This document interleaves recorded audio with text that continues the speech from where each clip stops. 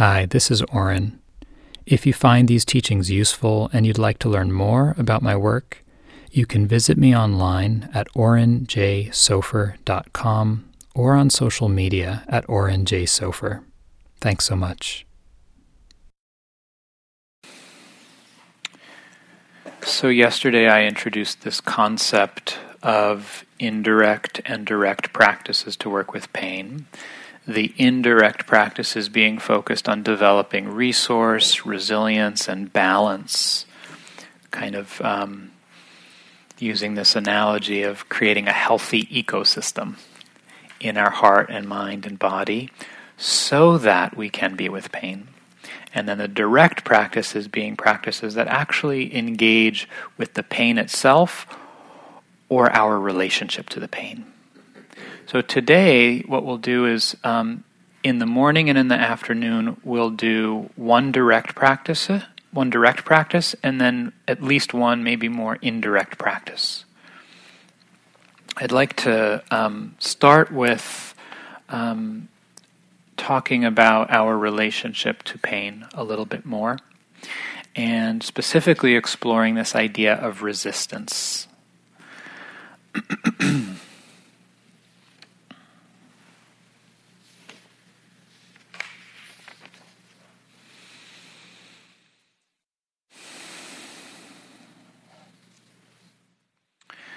So resistance to pain is hardwired.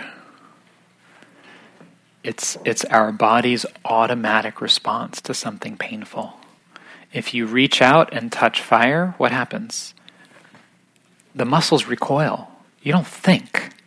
This is not conscious. It's the body's self-protective mechanism. When there's pain, for something to contract and pull away. So this is really important for us to just remember. We all know this, but particularly when we're feeling pain that lasts for any period of time, that's recurring or chronic, because it takes it out of the personal, that I should be able to be with this. And it gets worse when we're meditators, right? It's like, oh God, I'm a meditator and I'm still reacting and resisting, lost in greed and aversion, or whatever ideas we kind of heap on top of what's already hard enough. So just remembering this is not personal. This response to avoid, to pull away, or to push against it, to try to make it go away, is completely natural and is physiological. The issue is, of course, is that it makes it worse. So when we can get away from the pain, we do. If we reach out and we touch something that's hot and we recoil, problem solved. My hand is not burning anymore, right? We go and we get some ice or put it under cold running water. Where resistance, where that recoiling response is problematic, is when the offense can't be removed. When the impulse that's sending the pain signal is continuing, then we end up spending a lot of energy pulling away.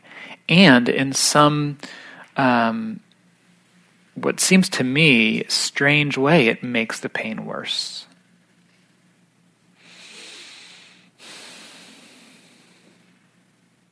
So in order to be mindful of anything, whether it's pain or pleasure or neutral, in order to be mindful of anything, there needs to be a certain amount of balance in the mind. Mindfulness needs equanimity. Without some degree of equanimity, it's not actually mindfulness.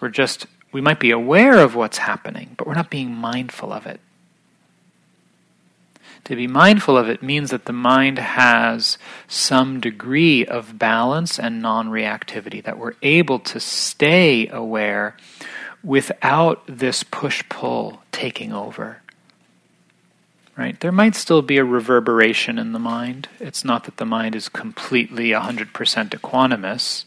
That's possible, but we can be mindful when there's some of that. But there needs to be more equanimity than reactivity.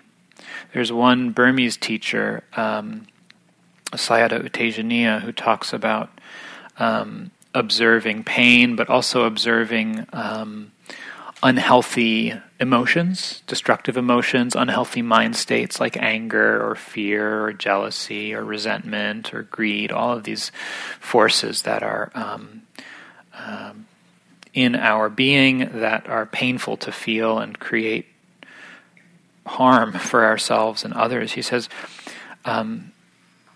the amount of mindfulness, the relative amount of mindfulness versus the mind state should be like 80-20.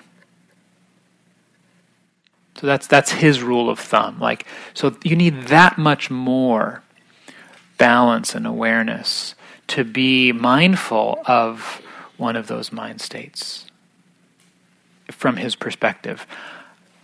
I don't know if, that's not a science, right? But you see the point he's making there is that we really need a lot of balance and groundedness in order to pay attention to these experiences that are so inflamed, literally or figuratively, because the tendency to react is so strong.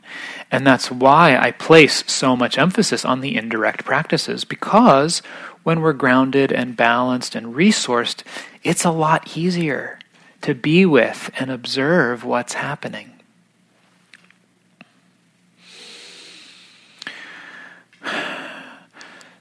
So this shift from turning away, the skillful distraction, let me gather some resources, right?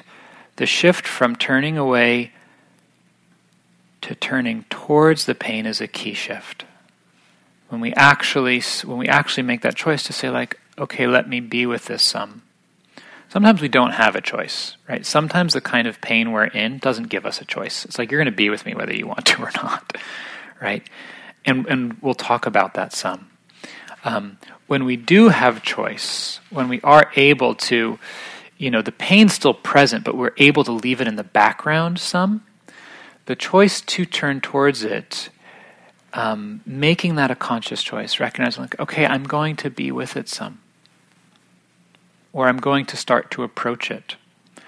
Because that choice is key.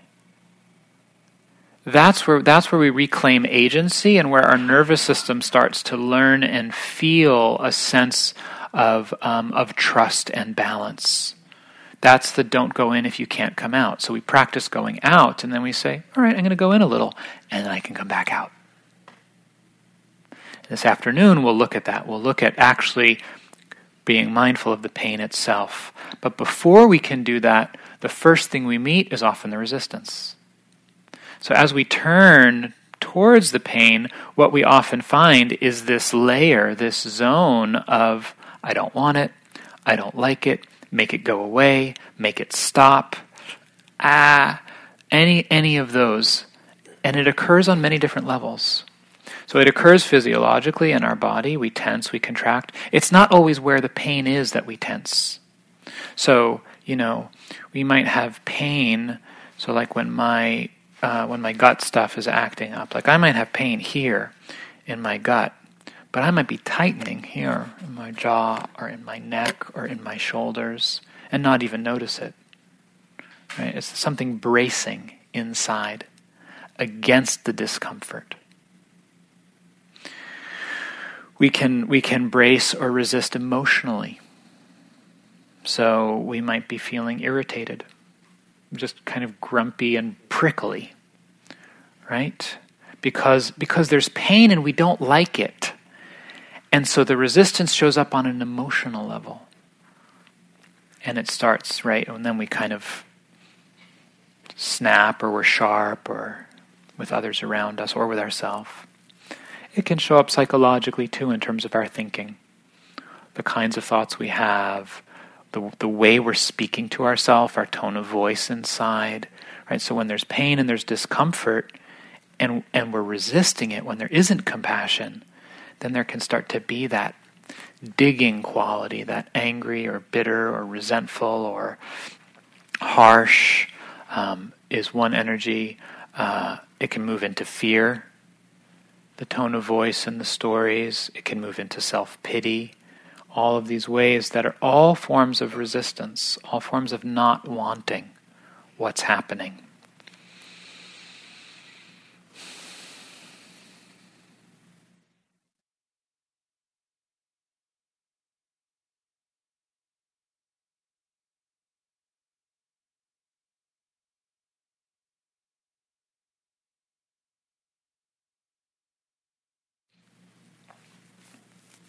So there are different ways of working with the resistance.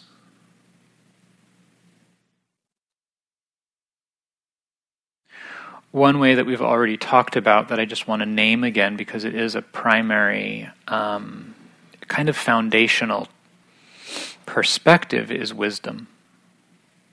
Some of the resistance, particularly psychologically, mentally, emotionally, some of the resistance is because we're still expecting that we can control reality. We're still expecting that this body should do what I want it to do when I want it to do. Just because we have voluntary control over our muscles, that we can pick things up and move them around, we start to believe that we can control the physiological processes of our body. That I shouldn't be aging, my hair shouldn't get gray, or I shouldn't get these wrinkles, or my body shouldn't sag here or there, or that I shouldn't be sick, and why, and I should be able to control it. And when we name that, we see how ridiculous it is. That's not valid, right? But we still have this underlying assumption.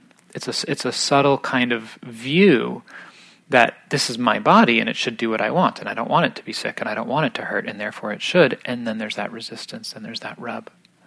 So we can use certain reflections with wisdom to help remind us of the way things are. And in the Buddhist tradition, there's what's known as the 5 daily recollections, the 5 daily reflections, 3 of which are focused on the nature of the body. The Buddha recommended that practitioners do this every day. So every day, make sure you think about these 5 things at least once, as a way of reminding ourselves of the truth of being alive, because it's so easy to forget. Because it's so easy to be living in a kind of deluded state where we think it's otherwise. So what are these 5? I am of the nature to age. I'm not exempt from aging. I'm of the nature to get sick. This body is of the nature to get sick. I'm not exempt from getting sick. I'm of the nature to die. I'm not exempt from dying. Right? We all know that intellectually, but how deeply do we know it? Right? So reminding ourselves of these facts, of just recollecting it, being like, yep, one day I'm going to die. And when that time comes, it's not going to be the future anymore. It's going to be now. Death doesn't happen tomorrow. When death comes, it's now. It's like, oh, this is how it happens. And we have to be ready to let go. So reminding ourselves, preparing ourselves, learning to live in line with the way things are. The other 2 reflections are about our relationships with life and the kinds of choices we make. So the next one is that this is heavy. I'm just going to warn you, but it's freeing when we really take it in. All that is mine, beloved and pleasing, will become otherwise, will become separated from me. All that is mine, beloved and pleasing, will become otherwise, will become separated from me. We see the truth of it immediately, right? Whether it's a nice thing, a car, a house, a piece of jewelry, whether it's a person or a relationship, whether it's our health, whether it's our career, everything changes. It disintegrates, it decays, we get separated from the things we love at some point. And so it's not meant to be like depressing. These aren't meant to be like there's no meaning in life because everything leaves. It's actually meant to help us live with more awareness, to fully appreciate and be present for our life in a way that has wisdom, that's not enmeshed, that's not overly attached, where we're trying to control everything. because we're so afraid it's going to go away. And then we're not even able to enjoy it because we're so tight. But we can actually let go and just appreciate it while it's here, letting things come and go. And then the last reflection is about the results of our actions, that our actions have effects on ourselves and others. And everything we do will have a result. And that the nature of that result is, in terms of its effect on our own mind, is most closely related to our intention. So when we do things from a good intention, that will have good effects for us in our own mind. Whereas when we do things from a negative intention, that will have negative effects for our own mind. I'm emphasizing the fact in terms of our own mind because we can have a really good intention and still make a mess of things, right? If we're not skillful, if we don't have all of the information, and that happens all the time because we don't know everything. But coming from a good intention will ultimately have a beneficial effect on our own consciousness because we're sowing those seeds of kindness or generosity or patience or joy or honesty and so forth. So these reflections are one way of beginning to address the resistance because we're creating a frame of mind that understands what's happening, and we're not rubbing up against that fundamental view. This shouldn't be happening. Something's gone wrong. Oh, this is the way it is. Bodies get sick. There have been times in history where 10%, 20% of a population was wiped out. Should that be happening? It's nature, right? We get sick. And yeah, it sucks when it's us. It's like, right? And this is the way it is. So this is one kind of fundamental terrain in terms of meeting the resistance, is our view and bringing wisdom to it. Then we can also start to work with the resistance with our attention on an emotional and physiological level. What's actually happening in our heart and in our body, and how do we meet that? So going back to that analogy of the two arrows, right? The first arrow is the pain, the second arrow is the reaction, the resistance, the not wanting it, the wishing it were otherwise. So when we're not mindful, we've got like a whole quiver of arrows and we just keep shooting them, third, fourth, fifth, right? And you get this like hall of mirrors where it's just like reaction after reaction. So the cycle can stop somewhere. As soon as we're mindful in a balanced way, as soon as we bring some balanced awareness in, we can start to cut that cycle of reactivity. We stop resisting the resistance. So this is a very important point. We can be mindful of resistance. Working with resistance doesn't mean not resisting. It doesn't mean stop it. Stop resisting. Make that go away. That's more resistance, right? That's more control. That's more pushing and pulling. It means this gesture. Opening, embracing. I'm resisting. The body is tightening. Okay, let me be with this. Let me observe this resistance. And right there, the cycle stops. In that moment, even though there's still resistance happening, we're not adding any more energy to it. So working with resistance is a very, it's kind of almost an art of feeling into it and allowing it. Allowing the body to resist, allowing the heart to resist. And when we can do that, then the resistance can resolve on its own. Once something comes up that's resisting, it's very difficult to stop or interrupt that. But we can become aware of it and allow it to move through. Sometimes we can, usually in the moment of being aware, in the moment of becoming aware of resistance, in my experience, there's a certain amount of letting go. That the awareness itself, kind of like there's a dropping, a softening of the the vector that's driving the resistance, because the fuel that's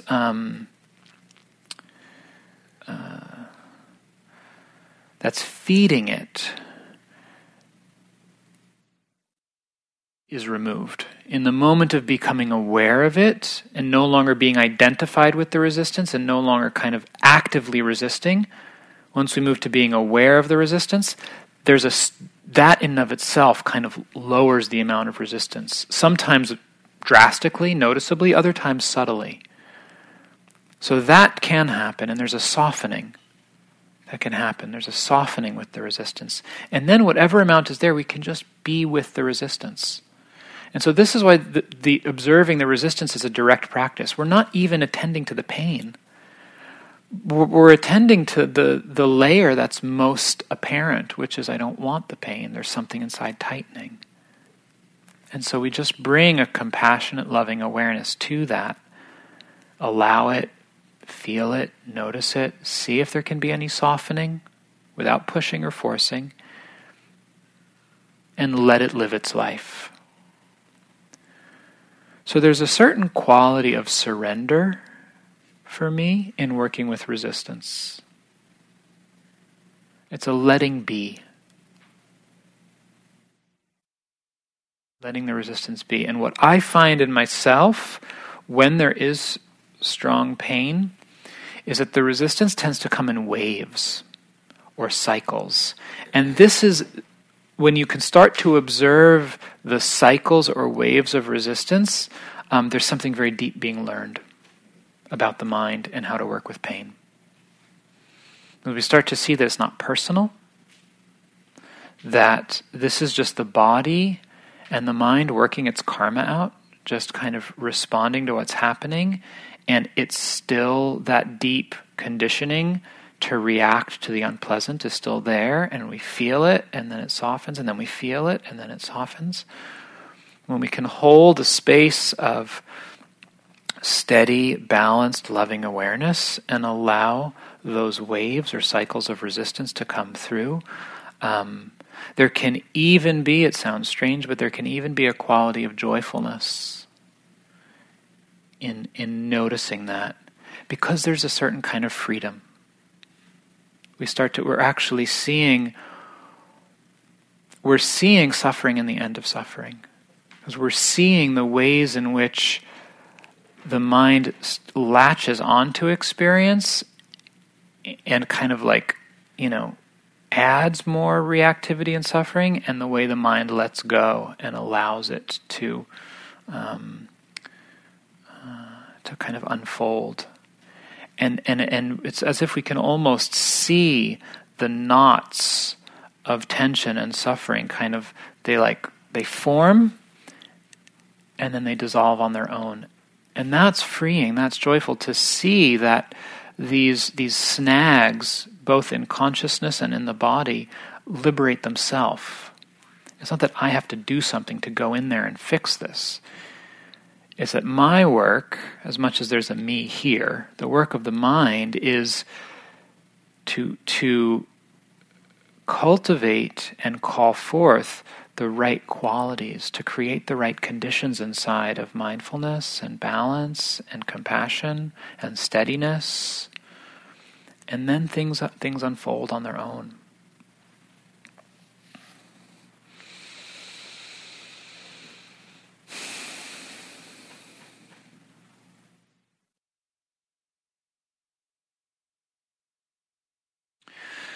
So turning towards the pain, we become aware of resistance. In the moment of becoming aware of the resistance, sometimes something happens. It begins to shift just by being aware of it. We stop feeding it. Can there be a softening? Can there be any softening consciously? Just by intending in that direction, right? It's the kind of thing, it's a very simple thing, the softening. It's like when you're sitting at your computer, if you're typing and you notice all of a sudden that there's zero space between your shoulders and your earlobes, and you're like, what am I doing? And you go, oh. And your shoulders relax. Right? You don't have to work to do that. It's not like, I gotta push my shoulders down. up in my ears, right? It's a letting. It's a letting. It's not a doing. It's a non-doing. Right? When there's resistance, the softening of the resistance isn't an adding of energy. It's a subtracting of energy. We stop putting energy in, and something softens. And then it's just the allowing. Surrendering, allowing, observing, seeing what happens with the resistance. And in that zone where we're observing the resistance, where we're seeing it happen, that's when we need to pay attention to how much mindfulness and balance is there. And if it starts to be too much, if the pain signal gets too strong or the resistance gets too intense, and we're not able to observe it in a balanced way, that's when we turn away again. That's when we take a break. We say, yeah, okay, that was enough. Now go back to sound, orient, feel another part of your body, even move, create a sensation, so rubbing the hands together gently to just feel the soft, smooth sensation, or taking 2 fingers and circling them on your palm creates kind of a pleasant tickling sensation, right? So you take your mind off the pain by creating another sensation, or skillful distraction in all the ways we've talked about. And then you come back. So this might be like 10 to 30 seconds. This might be just an internal shift of attention to sound or to another part of your body. Or it might be, 10 to 30 minutes, and then you come back. It really depends on what's happening. So I think what I'd like to suggest is first just exploring this topic interpersonally. I've shared a lot of different ideas, and so just starting to take it in and reflect for yourself in your own life, in your own body, on 2 questions. How do you resist pain? What do you know about the ways that you resist pain? Physically, emotionally, mentally? And what helps you to soften that? What helps you to soften that? So the way we'll do this, each person is going to be practicing something. First, I just want to check and see, is there anyone who wants to sit this exercise out? Just raise your hand. Okay, so we'll do groups of 3. There's 15, so we'll have groups of 3. So,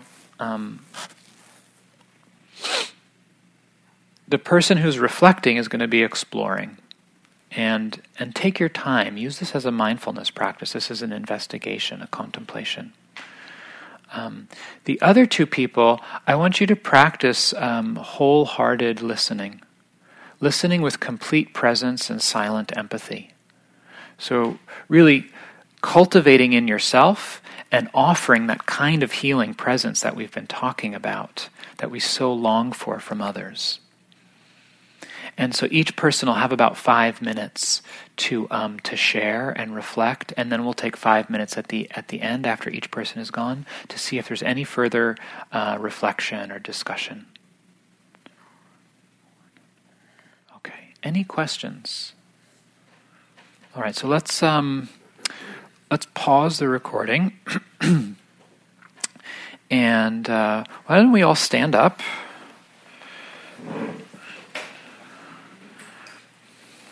And just invite you to begin to move about the room. Thank you for listening. To learn how you can support the teachers and Dharma Seed, please visit dharmaseed.org/donate.